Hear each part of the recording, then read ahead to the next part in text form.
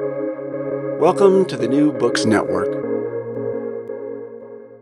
This is Carrie Lynn Evans, welcoming you back to New Books in Secularism, a podcast channel on the New Books Network. Today, I'm looking forward to sharing with you The Church of St. Thomas Paine, A Religious History of American Secularism by Dr. Lee Eric Schmidt. In this book, Schmidt tells a surprising story of how free-thinking liberals in 19th century America promoted a secular religion of humanity centered on the deistic revolutionary Thomas Paine, and how their descendants eventually became embroiled in the culture wars of the late 20th century. After Paine's remains were stolen from his grave in New York and shipped to England in 1819, the reverence of his American disciples took a material turn in a long search for his relics. Paine's birthday was always a red letter day for these believers in democratic cosmopolitanism and philanthropic benevolence, but they expanded their program to include a broader array of rites and ceremonies, particularly funerals, free of Christian supervision. They also worked to establish their own churches and congregations in which to practice their religion of secularism. All of these activities raised serious questions about the very definition of religion and whether it included non-theistic fellowships and humanistic associations, a dispute that erupted again in the second half of the 20th century. As right-wing Christians came to see secular humanism as the most dangerous religion imaginable, small communities of religious humanists, the heirs of Paine's followers, were swept up in new battles about religion's public contours and secularism's moral perils. Schmidt's book paints an engrossing account of an important but little-known chapter in American history and reveals why the lines between religion and secularism are often much blurrier than we imagine. Dr. Lee Eric Schmidt is the Edward C. Mallinckrodt Distinguished University Professor in the Humanities at Washington University in St. Louis, and joined the John C. Danforth Center on Religion and Politics in 2011. He has appeared on NPR programs and other radio shows to discuss his many books, including this show in 2018, to tell us about his book Village Atheists. He's also contributed to such notable media outlets before, such as The Atlantic, The New York Times, The Wall Street Journal, The Washington Post, London Times, Boston Globe, and a number of other titles you would no doubt recognize. He joins me today to talk about his new book. Hello, everybody, and welcome back to New Books in Secularism. Welcome, Lee. Thank you so much for joining us. Thanks for having me on your podcast. So let's start at the beginning. Tell us a bit about your background and how you came to work in your field.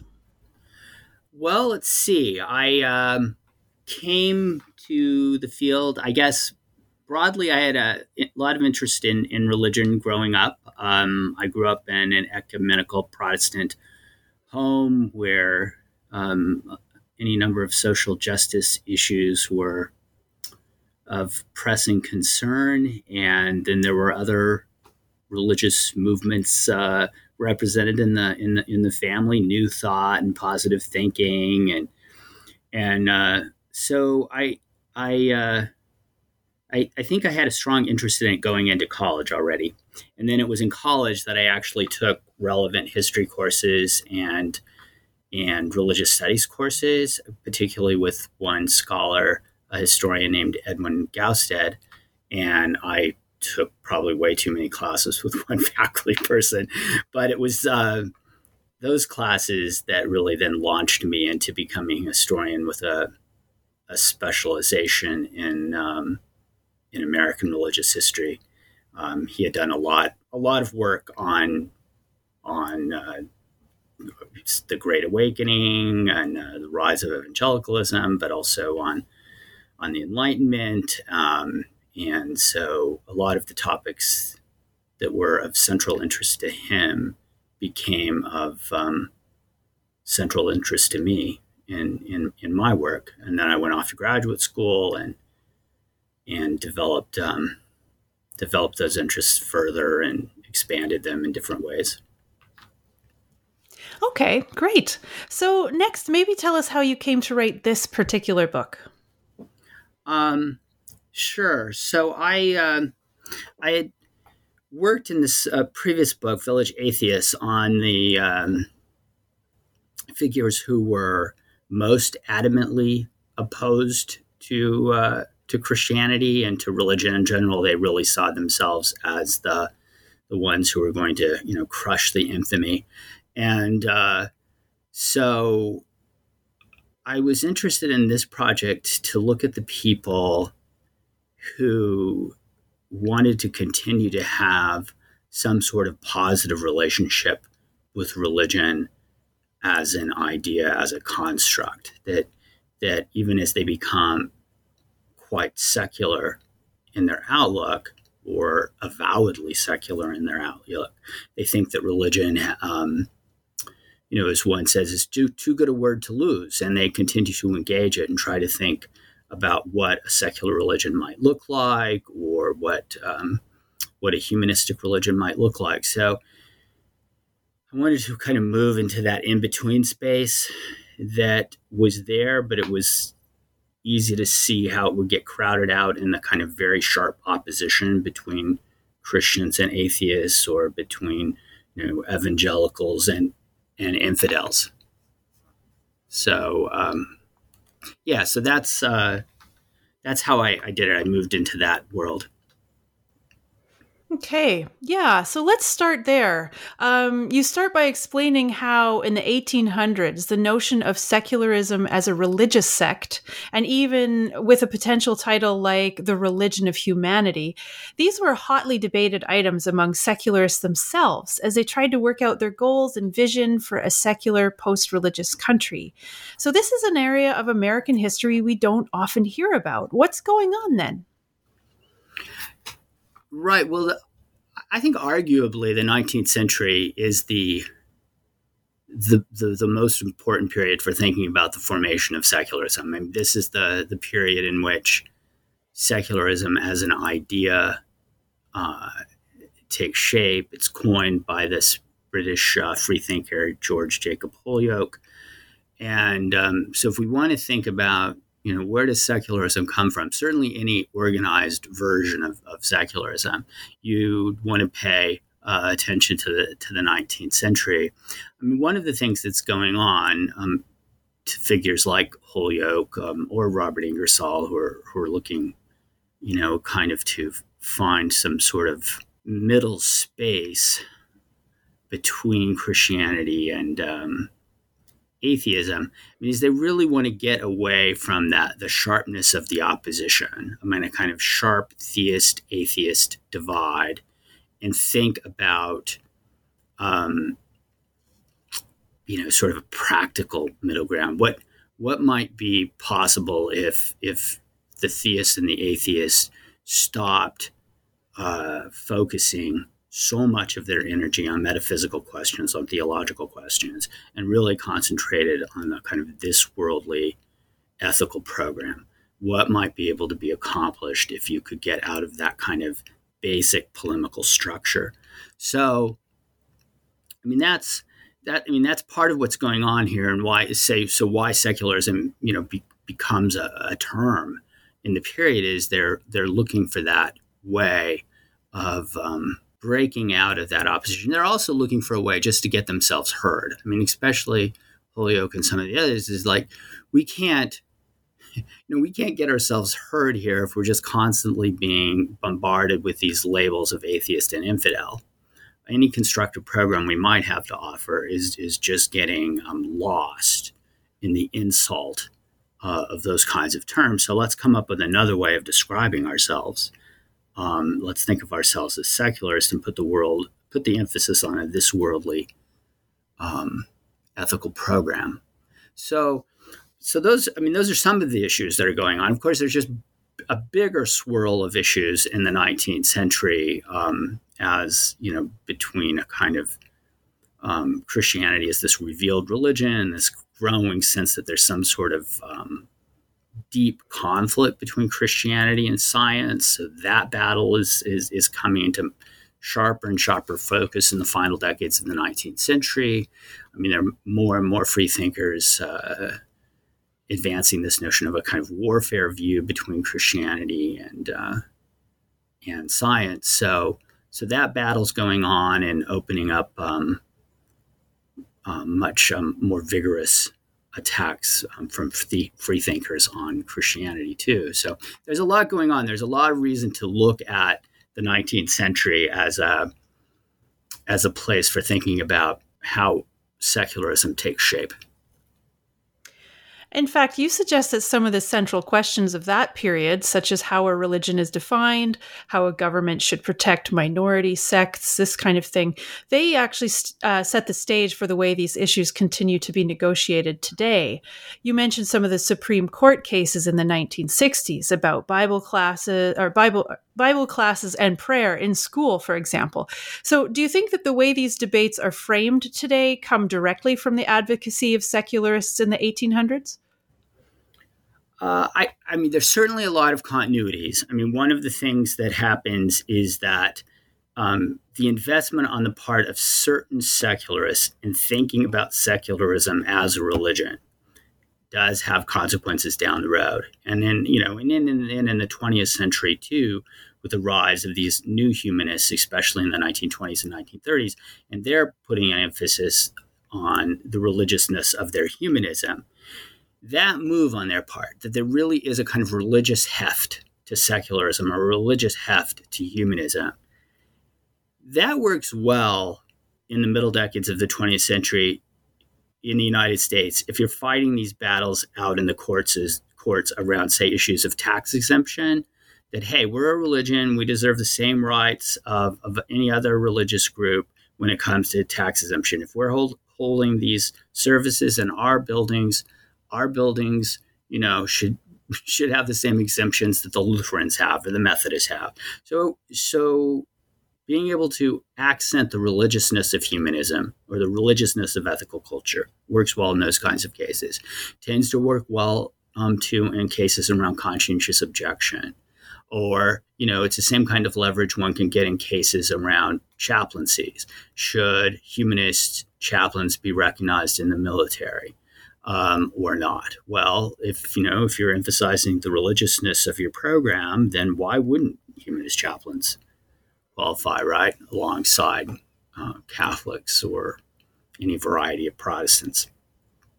The problem arises is that once you push that kind of claim and you get this counter attack among conservatives, okay, secularism is a religion.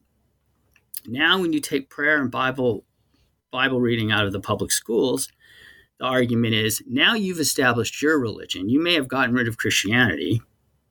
You've taken these Protestant-derived devotional practices out of the public schools, but now, you've established your own religion in its place because you're saying it's a religion, and now this is in effect what's being. So that's the argument that's made, and that a lot of leverage is gained there. So that makes people think again about, well, now are we a religion or not?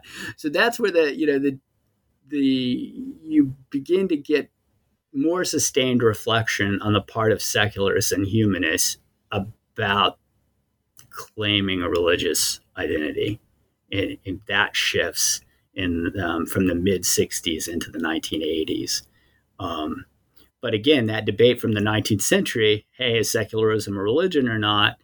It does provide a groundwork for how this plays out, in the middle decades of the 20th century and into the 1980s and 1990s. So let's turn our attention to the eponymous Thomas Paine. What did he write, and what did people make of him? For my purposes, the key text is The Age of Reason, which he authors in the mid-1790s.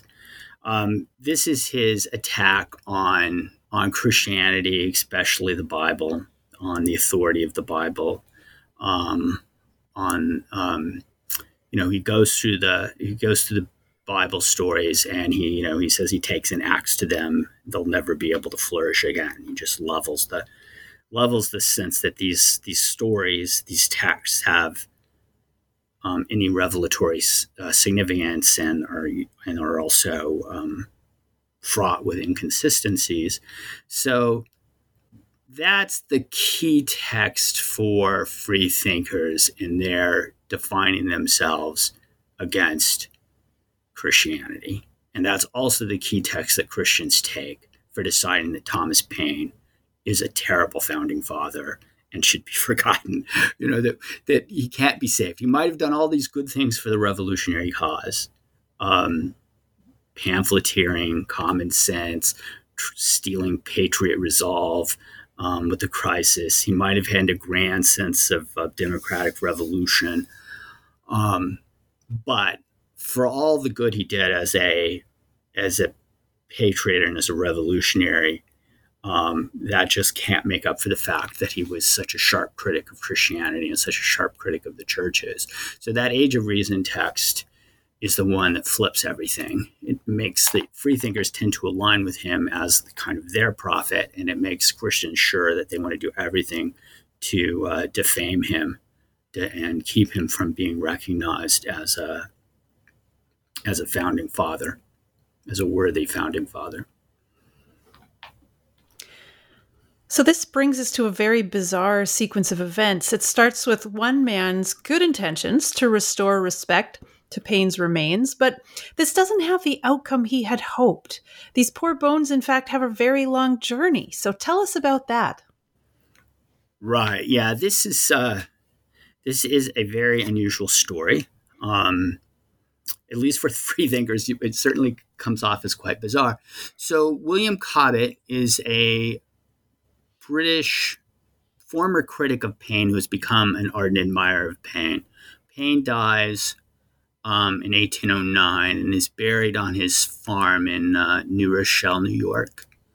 A decade later, Cobbett shows up with a fellow admirer of Paine and has decided that Americans have paid Paine no adequate tribute because of his infamy as a critic of Christianity. His reputation has fallen to disastrous lows, and he deserves to be returned to the motherland. His remains should be returned to the motherland. Will there be an appropriate funeral, an appropriate burial, and a grand monument will be built?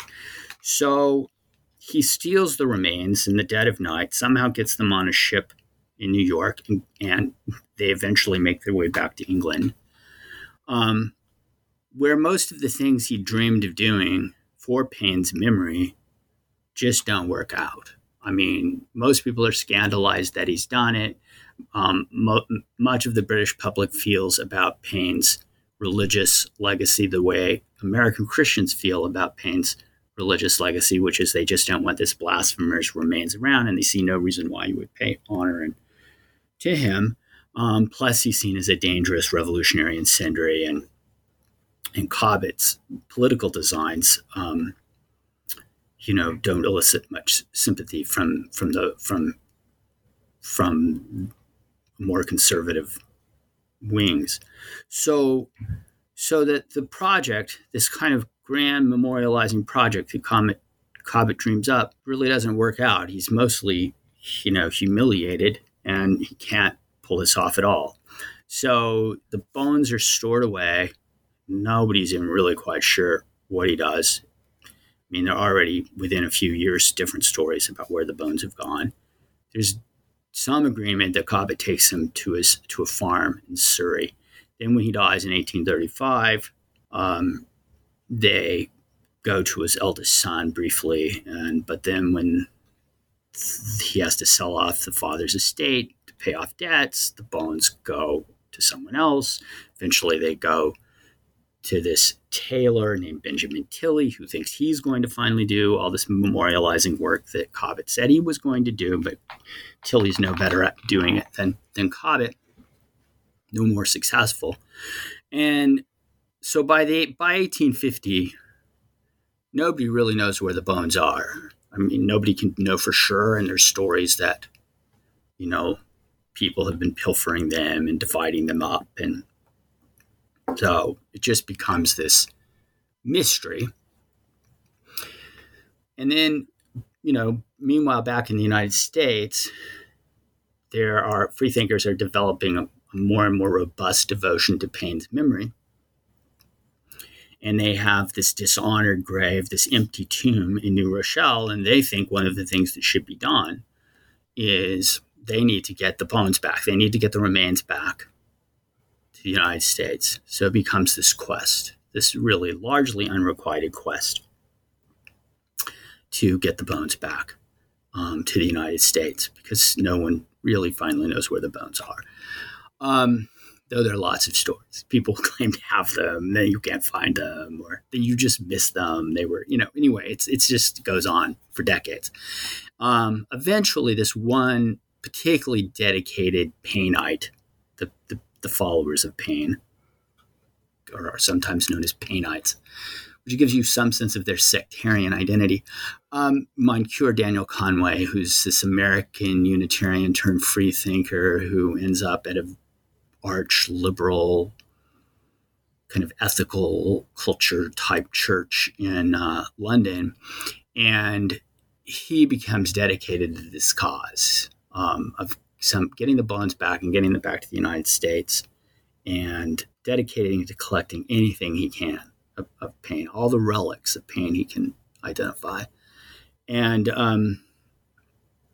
so eventually he stages a big Paine exhibition in London in 1895. And as part of that exhibition, so he claims, or so he believes, he has identified a portion of Paine's brain and some locks of his hair, along with various other less fleshy relics like a desk and, first editions of Paine's works and things like that.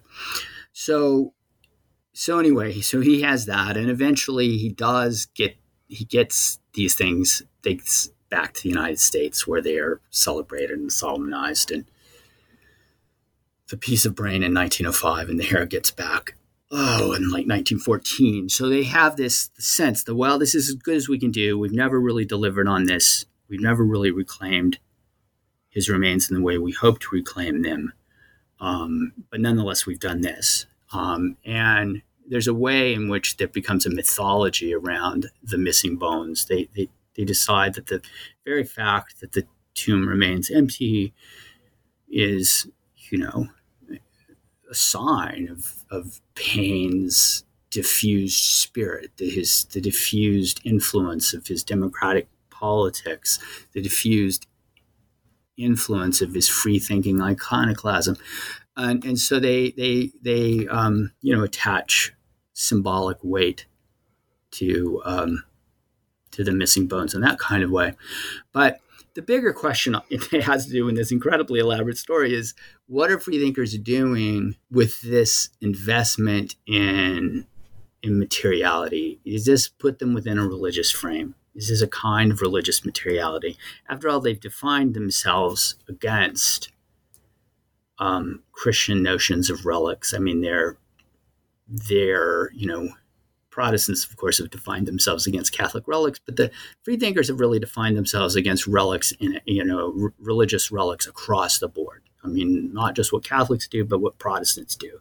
Protestants are seen as having their own relics, their devotion to the Bible, or the symbol of the cross. And there's a kind of way in which these Enlightenment figures really think that any fetishization of an object is a superstition. It's something that they're working to abolish from their lives and from the lives of other people. And so, what's happening? And that's the kind of question I want to open up by exploring the story and exploring the fascination and exploring the language they use to describe their reverence for these relics, or their longing to reclaim the relics. And, some very ambivalent senses of this materiality emerge from that. I mean, there's a kind of like a continually denial that they could actually accord any religious significance to these relics, with, on the other hand, very clear affirmations that there's something very important about these remains, and that they have a kind of luminous quality, they easily start using mystifying language to discuss Paine's power So it's just that it's an opportunity. All of the story becomes an opportunity for thinking about the religiousness of secularism, for thinking about the dance with religious materiality this particular group of free thinkers are in. So that's I find the story, and I think the story is fascinating in and of itself. But what makes it especially fascinating is that question about the ambiguousness of free thinking religiosity, the devotion to pain. How are we to describe this devotion to pain? Why? And they know it's very, very confusing. That's one of the things. I mean, they are bewildered by their devotion oftentimes, and they will tend to approach it very warily. Then they'll express it, and then they'll deny it. And there's so you get this sense of the awkwardness with which free thinkers see their reverence in religious terms, and how they know it's awkward, but nonetheless they're kind of absorbed in it. I mean, I found this one story that I just love because it's just full of complication and bewilderment and confusion. Is this one free thinker, very prominent, Thaddeus B. Wakeman, who's prominent civil liberties lawyer in the period, free speech activist, involved in all the secularist causes, and he's just a very dedicated Painite. And he's giving a speech at one of these Paine events, usually timed to Paine's birthday. That's a big celebration always. And he's trying to figure out, how do I memorialize Paine? I mean, we've done this every year. We always memorialize Paine. What should I talk about? And he decides to talk about Paine as an angel. Okay, fine. And he explains this, in what ways he thinks of Paine as an angel. But one of the more astonishing things in this story is he confesses, and as part of the storytelling, that he has a portrait of Paine, which he has decorated with the wings of a bird that he has in his parlor. So he's got this central portrait, but he has attached the wings of a bird to the portrait of Paine to make Paine look like an angel. So then you're just left with all of these strange paradoxes of someone who is a committed anti-fetishist, who has nonetheless fetishized this image of Paine in very transparent ways. And so that's what I play around with in that chapter, and then the kind of circling around these stories.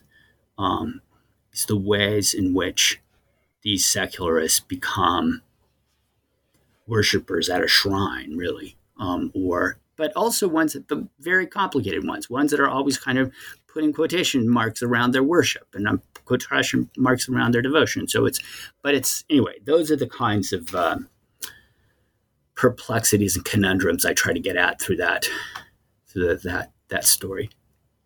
It really is such a bizarre collection of events because, it just seems so inherently self-contradictory. But it also makes you think that they're in a society in which these are structuring events of life and they have meaning for people, emotional meaning, and how they come together in community. And they're just not really willing to give up the trappings, it seems like, because I don't see secularists today having the same need. I mean, we still need community, that kind of thing, still need ritual, but not to that degree, it seems to me. Right. Yeah, no, it's, I sometimes think there might be a qualitative difference in just how close so many of these mid-19th century, late 19th century secularists still were to either Christianity or Judaism. They were still closely connected. Like Thaddeus B. Wakeman, he had gone to Princeton. He had been marked out for the Presbyterian ministry. He was thinking he was going to be a minister. So he'd been deeply influenced by the church, but then he becomes this free speech activist lawyer in New But I think there's that intimacy of connection. Moncure Conway, this other devoted Payneite grows up a Methodist in Virginia, is an itinerant for a while before he has a break with his family, ends up at Harvard Divinity School, becoming a Unitarian, then eventually a freethinker. But they're still deeply, deeply connected to the church. They know the church; it's in their bones, as it were, and so there is more engagement, more play that's at the level of language, but also really at the level of practice, I think, too.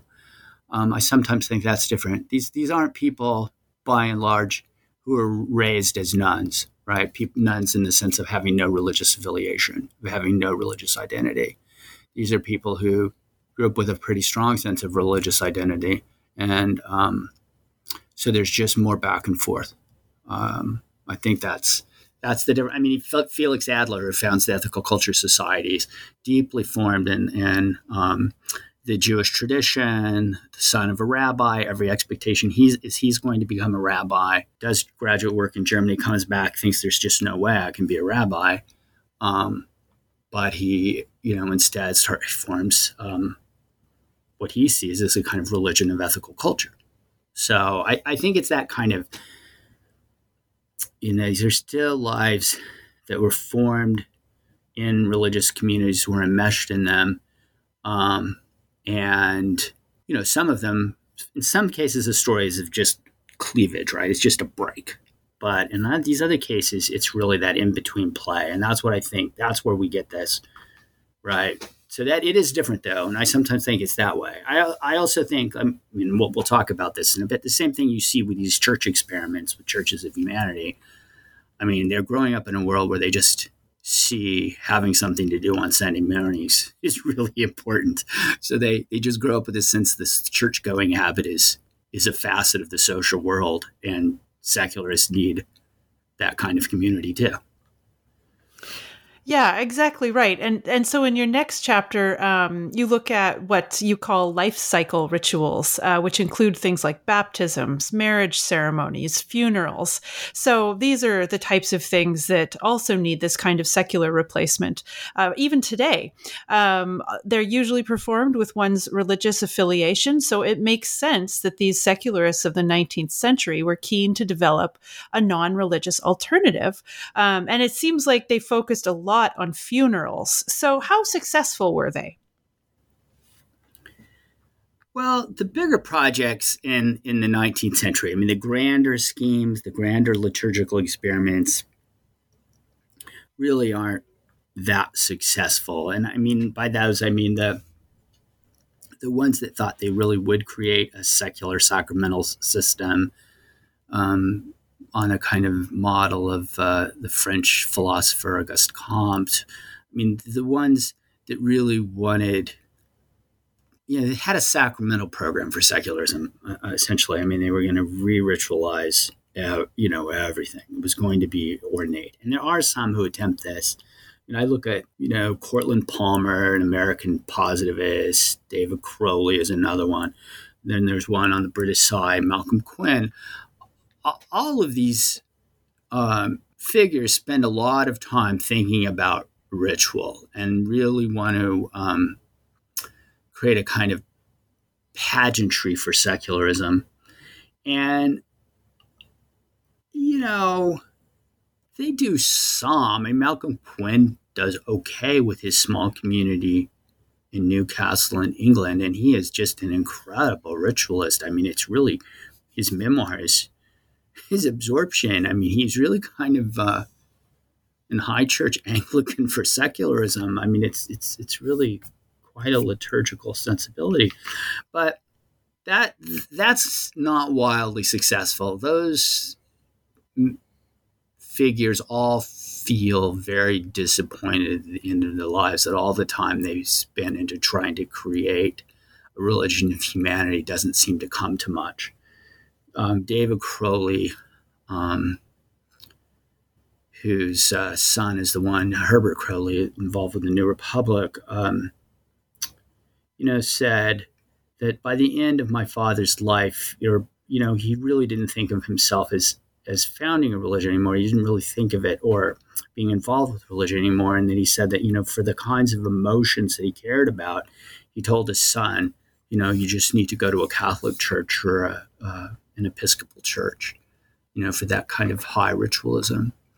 So those projects, I think, are filled with more disappointment than success. But the secular funerals, that one is, I would say, somewhere in the middle. That I show that, in the 1850s, when someone wants to have a secular funeral, where they're trying to create a liturgy apart from the churches, just a ritual form apart from the churches, is really hard to do. You almost always get, it seems like, overruled by your family in some kind of way. There just aren't the resources available to say, I'm only going to do this with freethinkers. I'm appointing a fellow freethinker to lead this. Don't want the churches to have anything to do this. It doesn't seem to work very well for them.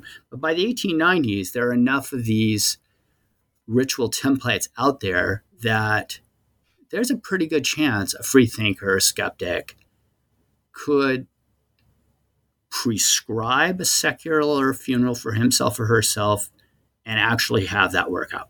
And so, again, this is pretty small scale. One of the manuals I talk about is this one that is dreamed up in Hannibal, Missouri, by a physician named A.R. Ayers, and he comes up with this universal secular funeral service, and he has there's a fellowship, this society of moralists, which he's part of, that is promoting this funeral service. And there's good evidence that circulates widely, that people have a sense that, hey, here's this template for a funeral. It's fully secular. This is how I want it to be done. And, again, he's circulating that in the 1880s. I would say in the 1880s and 1890s, there's significant evidence that freethinkers were able to pull off those kinds of funerals, at these kind of secular funerals. And then, into the 20th century, there become more humanistic rituals for this, secular funerals for this. That's part of the American Humanist Association, which was founded in the 1940s. There's more of a sense that that's possible, and just that they can create alternative ceremony, and that they really kind of measure that as, that to them is a big measure of whether secularism is successful or not. Am I able to say I want a secular funeral and have a reasonable chance of having that carried out after I die? So I would say that's, if of the liturgical projects these secular figures attempt, the secular funeral one is where they make the most progress, as it were. That's interesting, considering it seemed like it got off on really rocky ground at the beginning, because the funeral involved so many family members who were not prepared or not interested in that kind of memory for their family member. Right. It is hard. You get a lot of stories like that too. That sense that the Christians are almost certainly going to get a chance to ruin this, right? They're going to get a prayer in somewhere. They're going to get a hymn in somewhere. The family's going to come in and just refuse to have the service performed in the way I want the service performed. So yeah, you get a lot of those stories. That's definitely true. But still, there are more successes by the 1890s than there were, a generation or two earlier. You get a sense that it's pulled out. And that's partly because they've actually circulated these templates, both in the U.S. And in Britain. So, but you're right, it's not easy. There's a lot of controversy around it still. And you see those funerals that kind of go off the rails. That's for sure. Or go up, they don't go as planned. These people put a lot of time into planning their funerals. it really matters to them. And then, it turns out you've got a brother who's a minister, and the minute that the brother wins out over your plans. So, yeah, but it's sort of, again, I mean, why look at that? Well, you get a sense of like kind of a dirt and dust level, what the secular battles are like, right? This is, people think, well, secularism is this kind of broad system of liberal statecraft. And it's about, particularly about the relationship of religion and the state, and how liberalism defines religion in such a way as to manage it, right? And to kind of protect the state from certain, forms of religious disruption. And you go, yeah, well, that's true. That's part of what liberalism is doing. But for a lot of these people, the kind of as a lived world, what are they worried about?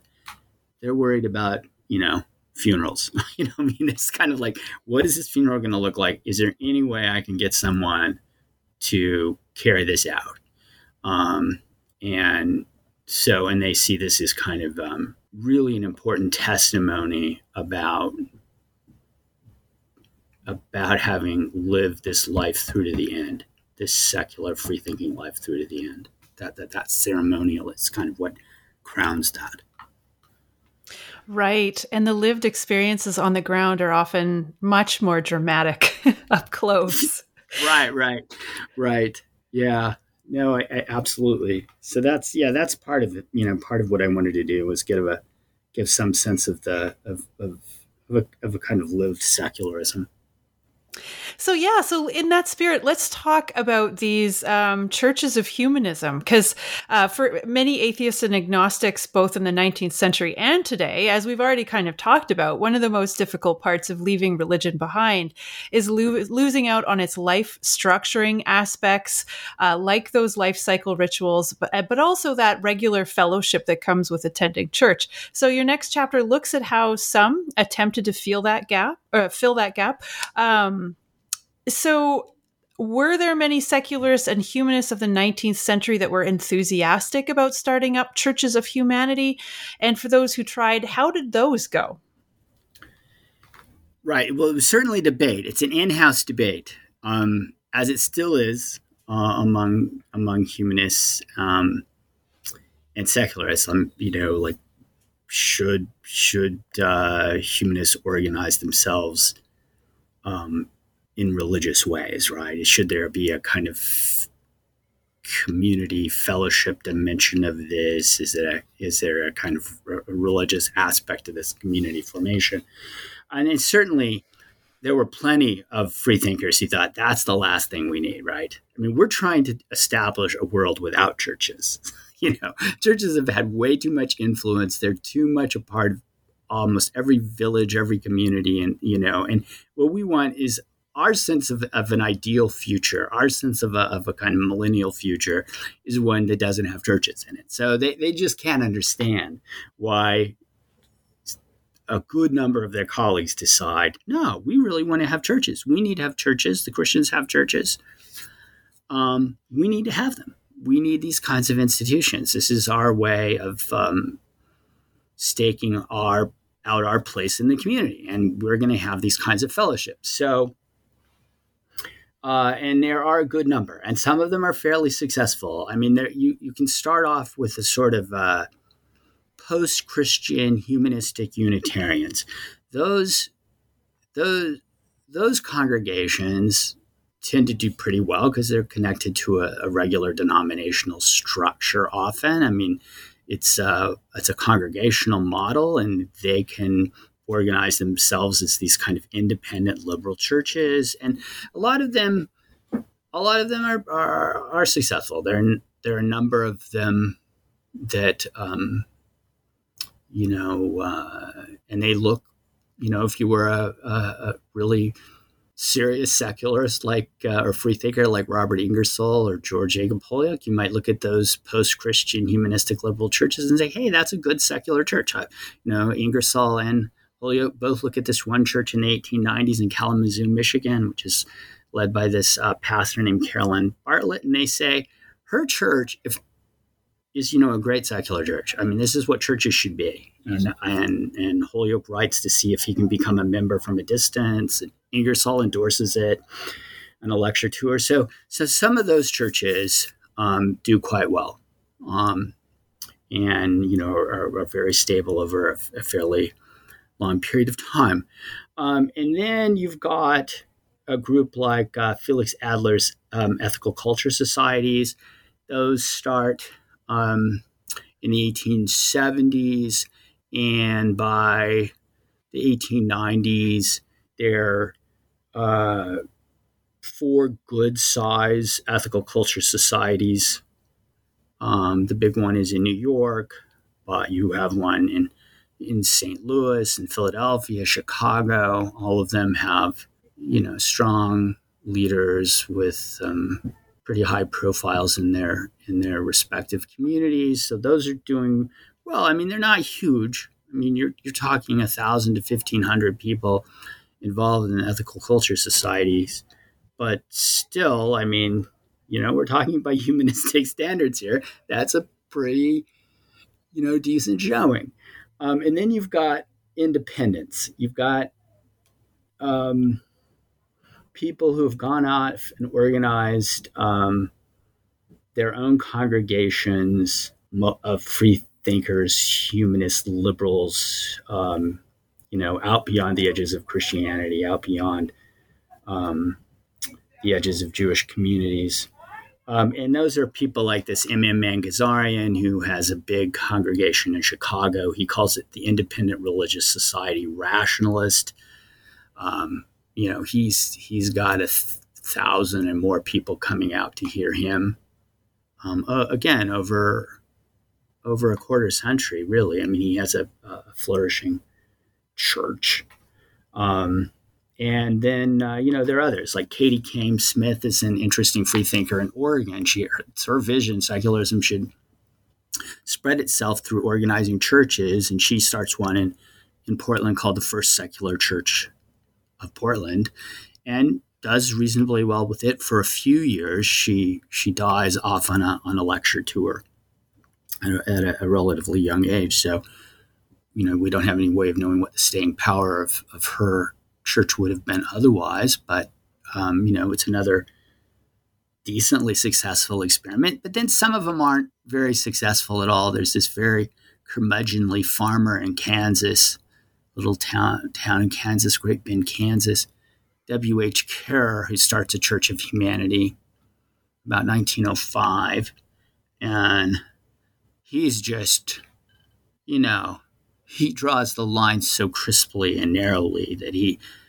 have to be an atheist. You can't be deistic. You can't be agnostic. You can only, have this, you have an atheist kind of catechism you have to subscribe to. His church is not big. He has grand plans for it. He thinks he's going to found an atheist, college in this little town in Kansas, buys a hotel, publishes tracts, does all of this for a couple of decades. But, that's tiny. And he just looks kind of like a crank, really. So, hard. So there are people like that too, people who think this is a fine idea, but they don't really build very robust communities. So yeah, right. So, I would say the picture as a whole, and this is the picture I try to paint, is there are a lot of these experiments. They're quite distinctive. We shouldn't think of secularism as this kind of hegemonic, all-consuming part of culture. We should look at these experiments and see the kind of curious sectarian qualities, the kind of minority status of these movements within the wider religious world and landscape. And then once you get down and look at these figures and their movements and their communities, I think you get a better feel for that. I mean, the Painites or the ethical culture groups, I mean, some take them as a symptom of kind of across the board cultural definition on secular terms or something. Let's look at them for the small scale religious communities. They are and were. So, as we move into the 20th century, your research shows that these efforts to create humanist churches and so forth continued. But then into the 20th century, we see an increase in the political and legal implications of these efforts, and then also a sharp rise in the backlash from the Christian community. Is that about right? Yeah, right. That is right. There is right through the first half of the 20th century, there's quite a bit of humanist organizing. Arguably, the religious humanists of the 1920s and 30s are more successful than their forebears a generation or two earlier. I mean, in religious humanism is organizing a good number of communities, small humanist churches, but and humanist fellowships, but a good number of them, again, strongly tied to the Unitarians. And that continues that pattern from the 19th century, but they flourish. I mean, there's quite a literature of religious humanism in the 1920s and 30s. I mean, it's really really strong. But what does happen then is the political context changes around them. As I mentioned earlier, they do pretty well winning cases, around tax exemption, eventually the conscientious objection cases, where there is a recognition of the religious dimensions of their ethical humanism. That gets recognized. The politics that changes this is that the religious right really does then start mobilizing against this catch-all phantom of secular humanism. And this throws these small humanist organizations on the defensive. It mystifies them, but they have none of the resources of these religious right organizations who are now denouncing with all fire and brimstone secular humanism. And this just becomes this, the degree of moral panic around secular humanism by the late 1970s and 1980s is really high. So that does change. That changes things, where you really get a sense that, it puts a lot of pressure on the religious humanists to redefine themselves in secular terms. No, we have nothing to do with religion. And, even though, we were making this case on the tax exemption and conscientious objection cases, there's no way that our program is religious in the sense that anything that's going on in the public schools is part of our religion, right? So that they really want to put the emphasis on this as a secular program. So that context really does, really affects this religious line of argument. It really changes the way that debate looks, both from the outside, in that, but also within these circles. It just gets harder and harder for the religious humanists to defend themselves against their fellow secularists who say, want to say, no, we're entirely secular. There's nothing religious about this. Right. And you have a really interesting statement in your epilogue. You write, the rise of secular humanism as a political phantasm, as church-state affliction, as purist moniker, did a certain violence to the religious history of secularism. So is that kind of what you're talking about? Tell us what you mean by that. Right. Yeah, that is part of what I'm talking about.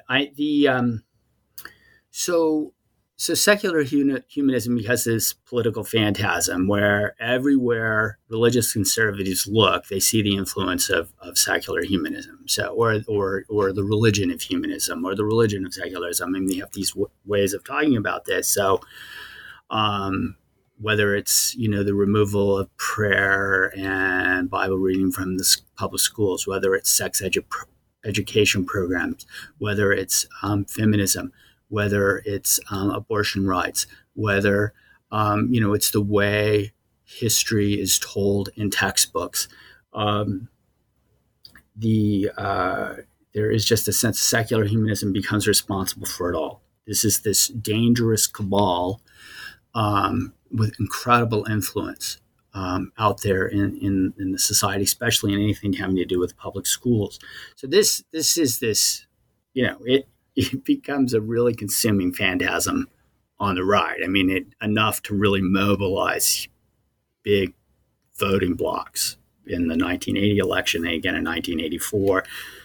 In the 1984 presidential election, Walter Mondale is presented as this dangerous humanist because his brother Lester Mondale is actually a humanist. So Walter Mondale becomes, guilty by association with his brother Lester. So it has this political force, one of great, has this real capacity, much like critical race theory does now, has an ability to concentrate a lot of moral panic on the right. So that's, in that sense, a church-state affliction in the sense that seemingly, so many different things could be, declared as being part of the secular humanist religion, the religion of secularism or the religion of humanism, that anytime the schools seem to move in any one direction or another, say evolutionism, creationism, the claims about, in those kinds of debates, sex education, certainly textbooks, all of these things, that somehow, the religion of humanism was at play and therefore, had leverage in these church-state debates because on this principle of neutrality, you couldn't be favoring, just like if you can use that argument that you can't favor Protestantism with these devotional habits around Bible reading and prayer, you can't favor secular humanism as a religion either. So there's all kinds of things that get ruled out. So it becomes this just one case after another where secular humanism gets invoked. So that's why it's a church-state affliction. And then a purist moniker is that as this just becomes so omnipresent in the political atmosphere and in the legal atmosphere, more and more secularists, like Paul Kurtz with his Council on Secular Humanism, start really wanting to read the religious humanists out of the history, saying secular humanism is an entirely secular movement. It has nothing to do with, it has nothing to do with religion. And so that changes it, because now it's this kind of like, it becomes this kind of thing. Oh yeah, we are secular humanists, but secular humanism has nothing to do with religion. So it becomes this purifying move on the inside secularist ranks.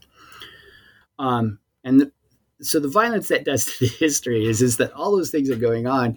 And that means all of those things are kind of exerting pressure to kind of retell the history of secularism with these religious dimensions left out of it. So that's going to have a potentially, an obscuring effect on these projects that really existed in the middle or were engaged in kind of hybrid projects in this space between,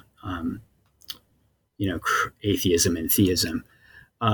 Rendering all those stories suspect and less likely to be told. So the A.D. Foppel story about his Church of Humanity in, Oakland, California, or, Lester Mondale and his religious humanists, or Sherwin Wine's Society for Humanistic Judaism, or this humanist William Young, who starts a small society for evangelical agnostics. All of these kinds of projects, these hybrid projects, the ones that they come potentially to be seen, with when secular humanism is kind of everywhere, they can kind of fall out of view. And, you can, because there's a kind of clarifying demand that secular humanism creates, a pressure.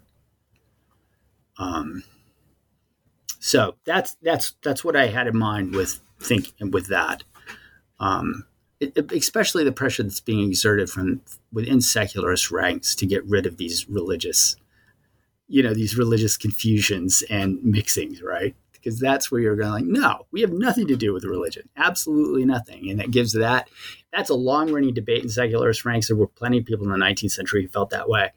But because of the way the secular humanism, debate takes off in the 19th, it gives that group more leverage. And it really, the religious humanists it makes it very awkward for them. And I think it's still awkward for them. I mean, they're still kind of like trying to, figure out that relationship. They're under a lot more pressure to deny any religiousness to their humanism. Well, that brings me to my next question, and that's about what do you think is the state of organized secularism today in the 21st century?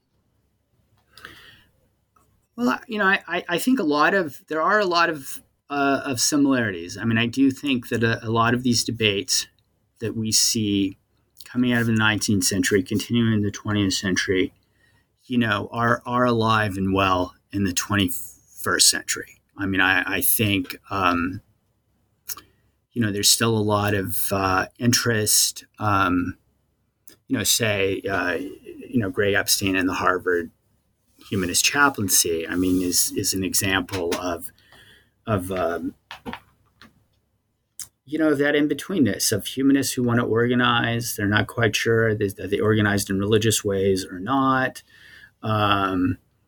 They're deeply connected to the legacies of this kind of religious humanism. And so you kind of see that, but then you have others who, are saying like, we don't want to have anything to do with these kind of organized communities. There's nothing congregational about secularism, right? So there are those debates are still there. Should there be anything congregational about secularism, about free thought? There's still debate about Paine's legacy. It's not the same. It doesn't have that quite the same hero worship quality it had in the 19th century. No one, almost no one, at this point is worried about Paine's relics. I mean, there's still a small Paine museum in New Rochelle, and they have some of these things on display. But it's not the same investment. But I think that question about the questions about the relationship between secularism and religious materiality, we could probably look for those questions elsewhere. And certainly the life cycle rituals, that debate continues. I mean, that's in humanist communities, that's an issue. I mean, what the humanist celebrants, how are these rituals going to be organized? Do we have people who have been especially trained to do them? So those issues are definitely, there, and you can see the legacies from the earlier periods on that for sure. So yeah, I mean, I think if someone were inside this organized secularist movement today and they saw this, they would see lots of places of similarity. A lot of these debates would seem eerily familiar.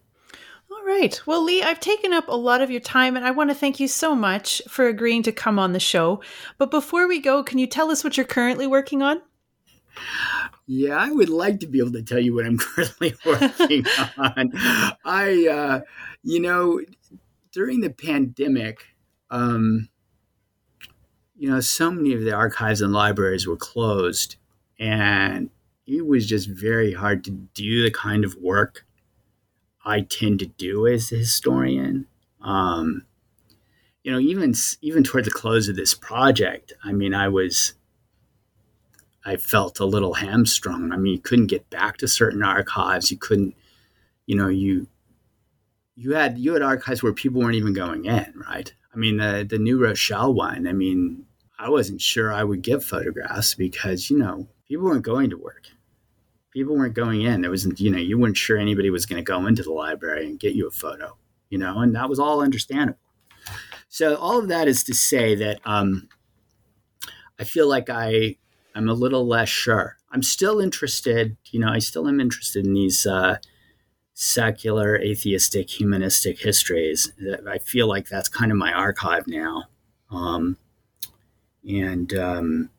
so, I might keep going on that, but I can't say for sure. And, we'll see.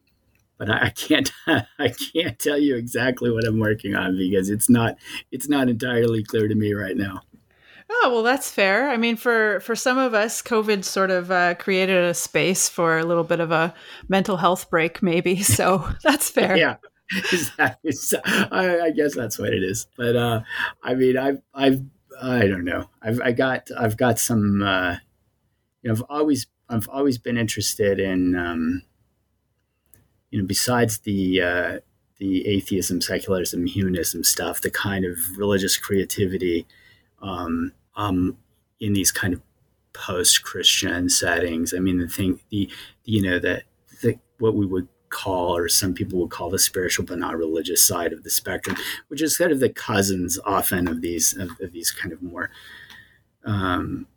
secular religious folk. And so I play around with that, with materials there and different figures and movements. And I have interest in the way secularist people will use the spiritual label, like whether they can have a secular spirituality. I find a lot of the work going on around like notions of a secular Buddhism fascinating. I mean, I see this as a kind of replay of this, of the kind of dance between the religious and the secular that is so evident in so much of the material I've looked at, but just watching how people will adapt mindfulness practices, how they'll explain whether it's spiritual or not, what they can,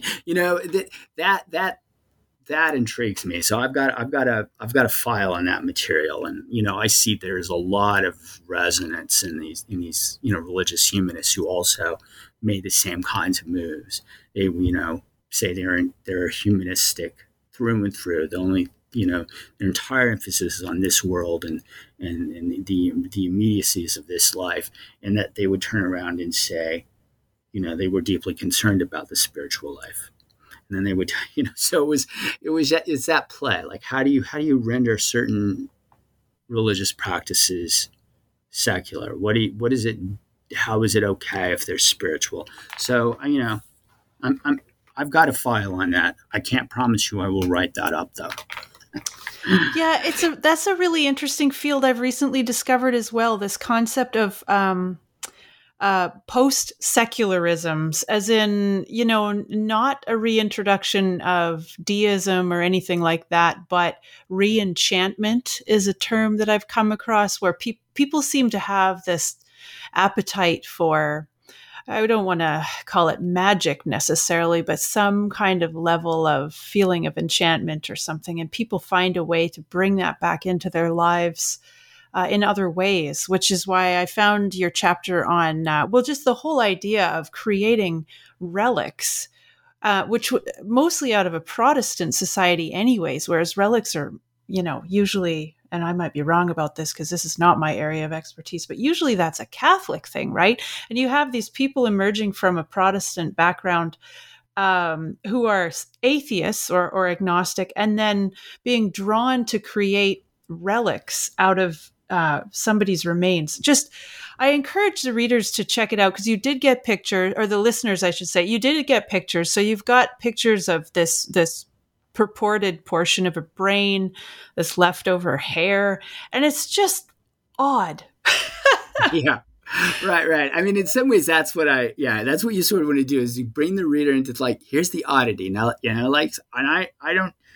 and there's just significant levels of confusion all the way through. And I was kind of trying to pick through those layers. Right. And yeah, so odd is good. I mean, I think you just kind of like approach it, and there's just something at the end of the day that its oddity can't be resolved, right? There's an ambiguity that is just shot through it with paradox and ambiguity. So yeah, I'm drawn to those kinds of confusions, and I see the same kinds of confusions when with structure these conversations about meditation and mindfulness and secular Buddhism and humanistic Buddhism, and so we'll see. But it is Well, I hope you do write a book. I hope you do write a book about it. I'd certainly be interested in reading it, and it would be great to have you back to talk about it. So I appreciate that. We'll see if I can get on track on that.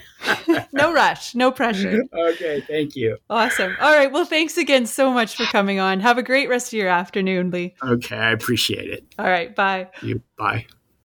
I want to thank you for listening to New Books in Secularism, a podcast channel on the New Books Network.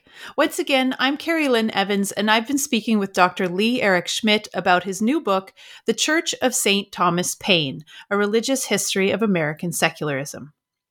If you enjoyed this podcast, please write us a positive review in your podcast player, post about us on social media, or tell a friend. I'm also interested in hearing from you about your thoughts on this podcast and the material we cover. Do you belong to a secular church? Have you participated in a secular wedding or funeral? Tell me about it. You can find me on Twitter at Carrie Linland. That's at CarrieLynnLand. Do you have a book you'd like covered on one of our shows? Contact us through our website, newbooksnetwork.com. Also, be sure to like the New Books in Secularism channel on Facebook and Twitter, where you'll see every time we post a new interview. In the meantime, I'll wish you an à la prochaine from Quebec until my next conversation about new books in secularism.